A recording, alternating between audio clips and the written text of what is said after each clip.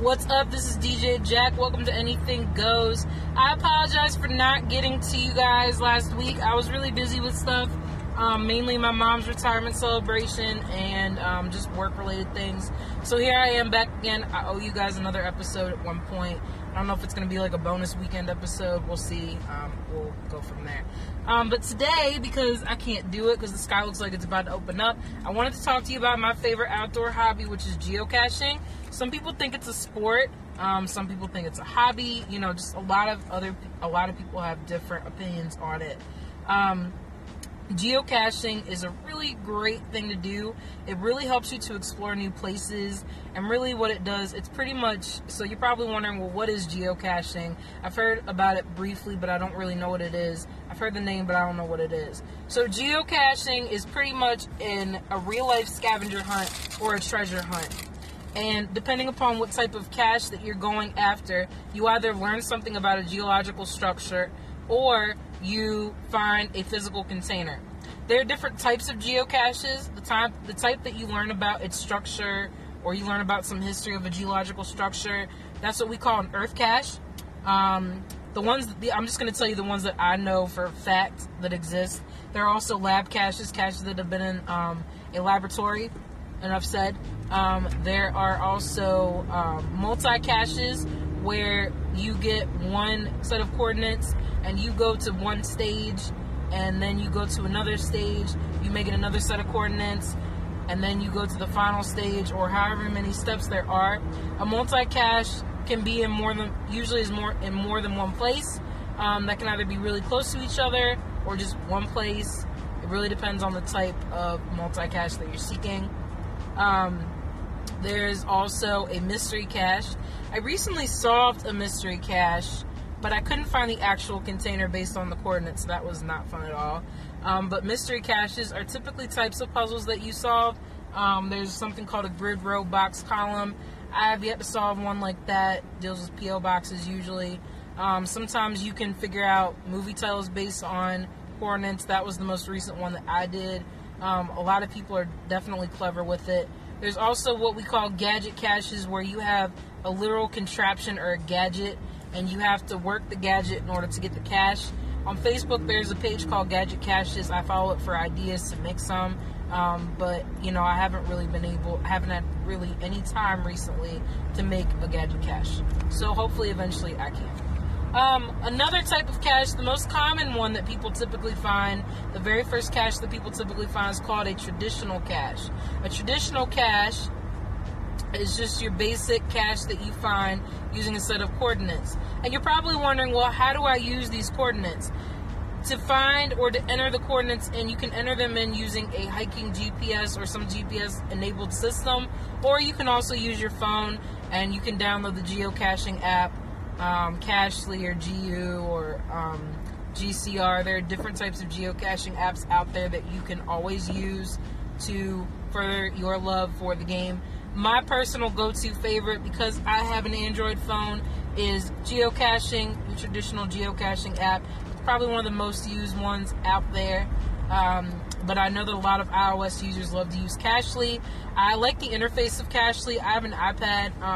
I don't use it to go geocaching because I don't have network connectivity enabledness, but I do like the interface for Cachly.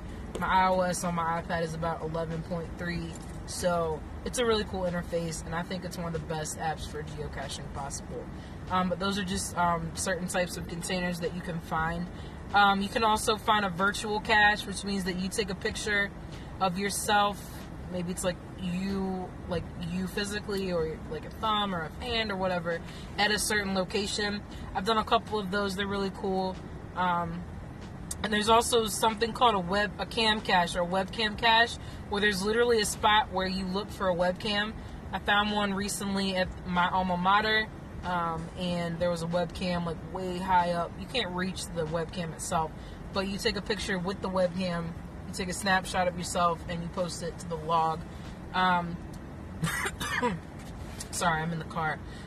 Most people, they ask, well, what's the difficulty? You know, some people say D2 or D3. Some people say T1, T2, T2, T3, T4, T5. D stands for difficulty. The highest difficulty that a cache can get is D5, and that's very hard to achieve. And then T stands for terrain. How mountainous, how crazy, how treacherous, how insane is the hike or the walk or the climb, whatever you need to do, how crazy is it? And T, terrain, stands for like what kind of stuff are you going to be encountering as you try to find this geocache. The ones that I typically find are T1s, 1.5s, T2s, and I think I found one that was C2.5. I think I found one that was C2.5, but it really should have been a 3 because it was literally on an uphill with a pile of rocks. There are different types of cache containers. My personal favorite are ammo cans, just because there's so much room for everything. Some other things that I've seen on my geocaching adventures, I've had a little over 100 finds, almost at 200. My second favorite is a PVC pipe. A lot of people use lock key containers. You know, those little lock boxes where you put keys in that slide up and they're like magnetic. Some people use those. Some of the hardest ones, they're called evil caches, are like these little plastic containers that are like pill sized, that are almost like a triangle with a container with just the log inside. Those are literally the hardest ones to find, but I have found a good share of those. Some people use Rubbermaid containers in the woods or in guardrails.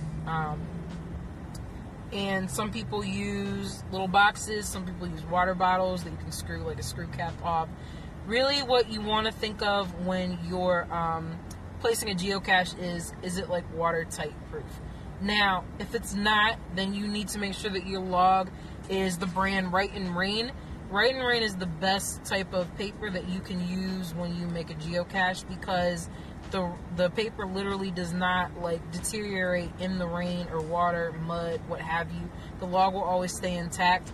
I did attempt to sign one log that was very, very like awful, and I couldn't sign it, so I let them know I found it. Sometimes that will happen. So you really just have to make sure that you find that you, like, if you hide a geocache, that you have some good type of Write and Rain logs for the cache. I typically tend to carry a bag of those around just in case I see a geocache container running low on a log. I love to do cache maintenance for other people. It's like my small gift to the world and to the love of the sport. I have my own geocaching gear bag that I take with me on all of my adventures. What do you typically see when you find a geocache? Sometimes you'll find trinkets. So those are like small little toys that you can like pick up and then put in another one and trade. Really what you need to do is, like, they should be called trade trinkets and not just trinkets. Trinkets are meant for trading. So please, please, please, please, please do not try to find a geocache and not like do anything with it. Why is that guy? I'm sorry, I'm driving and this guy's like literally just looking at the road. Please don't just take a trinket out of a geocache and not trade it with another one. That's not the best way to geocache. That's actually against the geocaching rules. I am guilty of doing that a couple of times just because I had nothing that I really wanted to trade and I was kind of greedy. But if you think about it, geocaching, the game is pretty much all about sharing. So you have to really think about that going forward when you actually geocache, because you want other people to find great stuff too. You'll always find the log, like I said.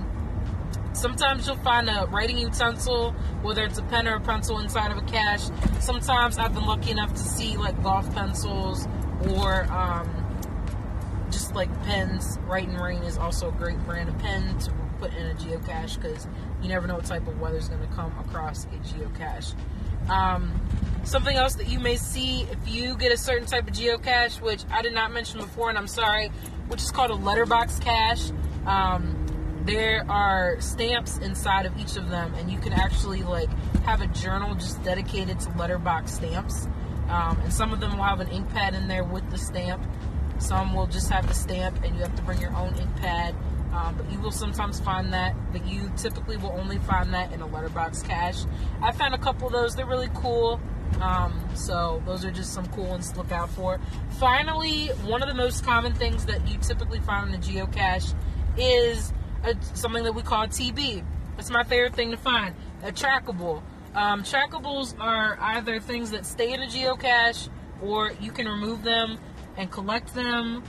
You can sometimes people will put FTFs. For the FTF people, which are people that are first to find, they will typically put TBs in geocaches so that people can use them in other caches for themselves. Typically, if it's not an unactivated trackable, then that is a trackable that needs to go to another cache or has a certain destination, and your object of that is to find a good, suitable cache for its next location. I currently have 2 trackables in my possession that I need to move to another cache. One doesn't have a specific goal, it just says I want to get to as many caches as possible. And then another one says it's trying to go somewhere else that is like way far from me. So I'm trying to send it north because I live more north of where I was before. Sometimes you'll have trackable quote-unquote motels where there's literally a geocache just dedicated to putting trackables in and then sending them to other places. Sometimes these motels will be right by hotels, so that if you're traveling and you need to go and you're going somewhere else, but you want to grab a quick geocache, you can grab one. So I think that's really cool. A couple of different terminologies that people typically use when they geocache, whether it's on their log or they talk about it, or if you meet up with people. The most common phrase or acronym that I have seen to date is TFTC. I use it all the time when I geocache. TFTC stands for thanks for the cache. You're pretty much thanking the owner that they placed the cache there. Really self-explanatory. TB, again, that I said, that stands for trackable. CO, you may see some logs on geocaching.com that say, CO, please refer back to this log. CO stands for cache owner, whoever put the cache there first. It is the cache owner's responsibility to help maintain the cache. So I've considered hiding a cache near where I live, but I've decided not to hide one where I currently live because I'm in the process of moving. So when I get back to where I'm moving to, I'm probably going to hide a bunch of caches down there. But the CO, the cache owner, is responsible for the maintain and upkeep of the hide that they have placed out in the world.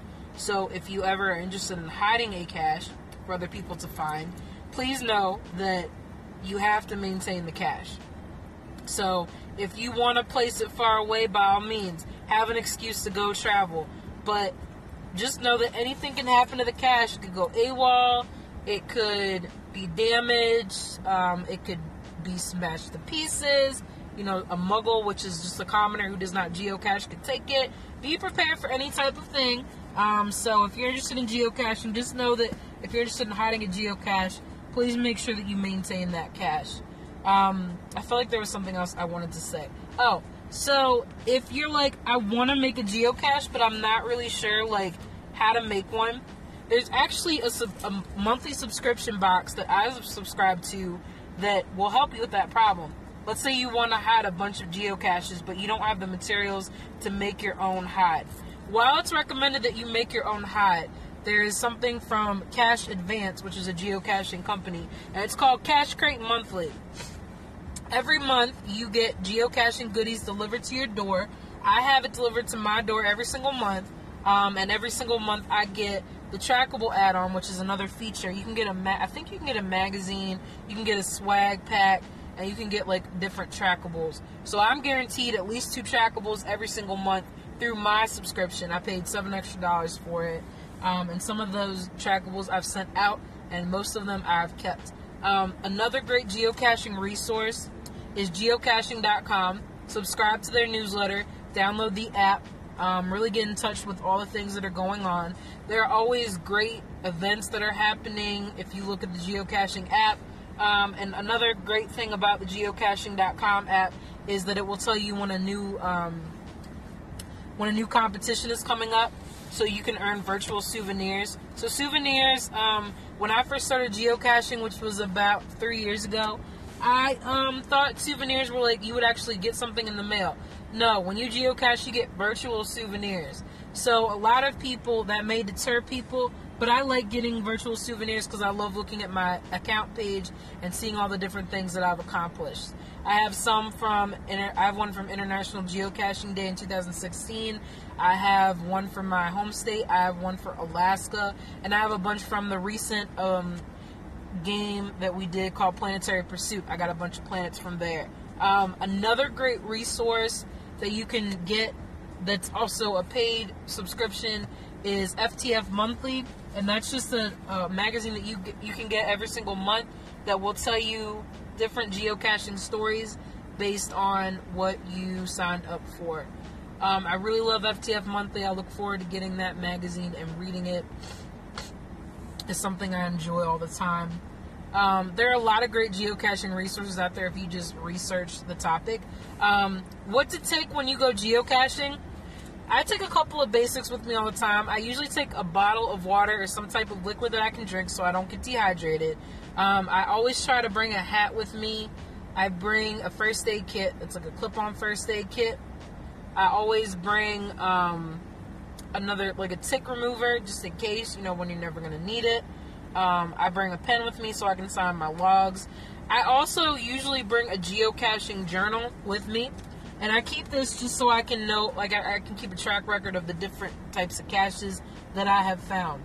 And I really enjoy those a lot. I love, looking for different cache types and then taking a picture of them and logging them in my journal. And I love looking back at them and just kind of seeing, the different types of things that I've found. And then to add the pictures into my journal, I also have a small little Instax, I think that's what it's called. I don't know. It's a Fujifilm Instax little Polaroid camera, so it produces little Polaroid pictures. So I take a picture of each cache that I come across, and then I stick it in my journal. Sometimes I'll take a grabber with me if there's a cache that's really high up.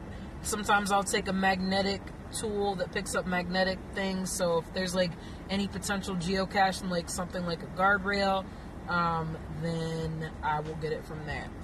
But those are just some tips on geocaching, terminology, what to expect, how do you do it. If you have any more questions about geocaching, please feel free to drop any comments under this episode, or hit up my page, ask me some questions, comment, whatever you need to do. If you're interested in any of the paid subscriptions to geocaching.com, FTF Monthly, or Cache Crate, Cache Advance, go to cacheadvance.com, geocaching.com, or Google search FTF Monthly to find other resources for geocaching. As always, you can always look up Google and search geocaching, and a bunch of things will pop up. Those are just some of my favorite things to use when I go geocaching. I really hope you enjoy this episode. This episode is very special to me. Not saying that my other ones aren't, but this is an episode that I'm very passionate about. So I really hope you enjoyed this episode today. Again, if you have any questions, please feel free to get in touch with me about this sport. All right, guys. Until next time. Bye-bye. Have a great day.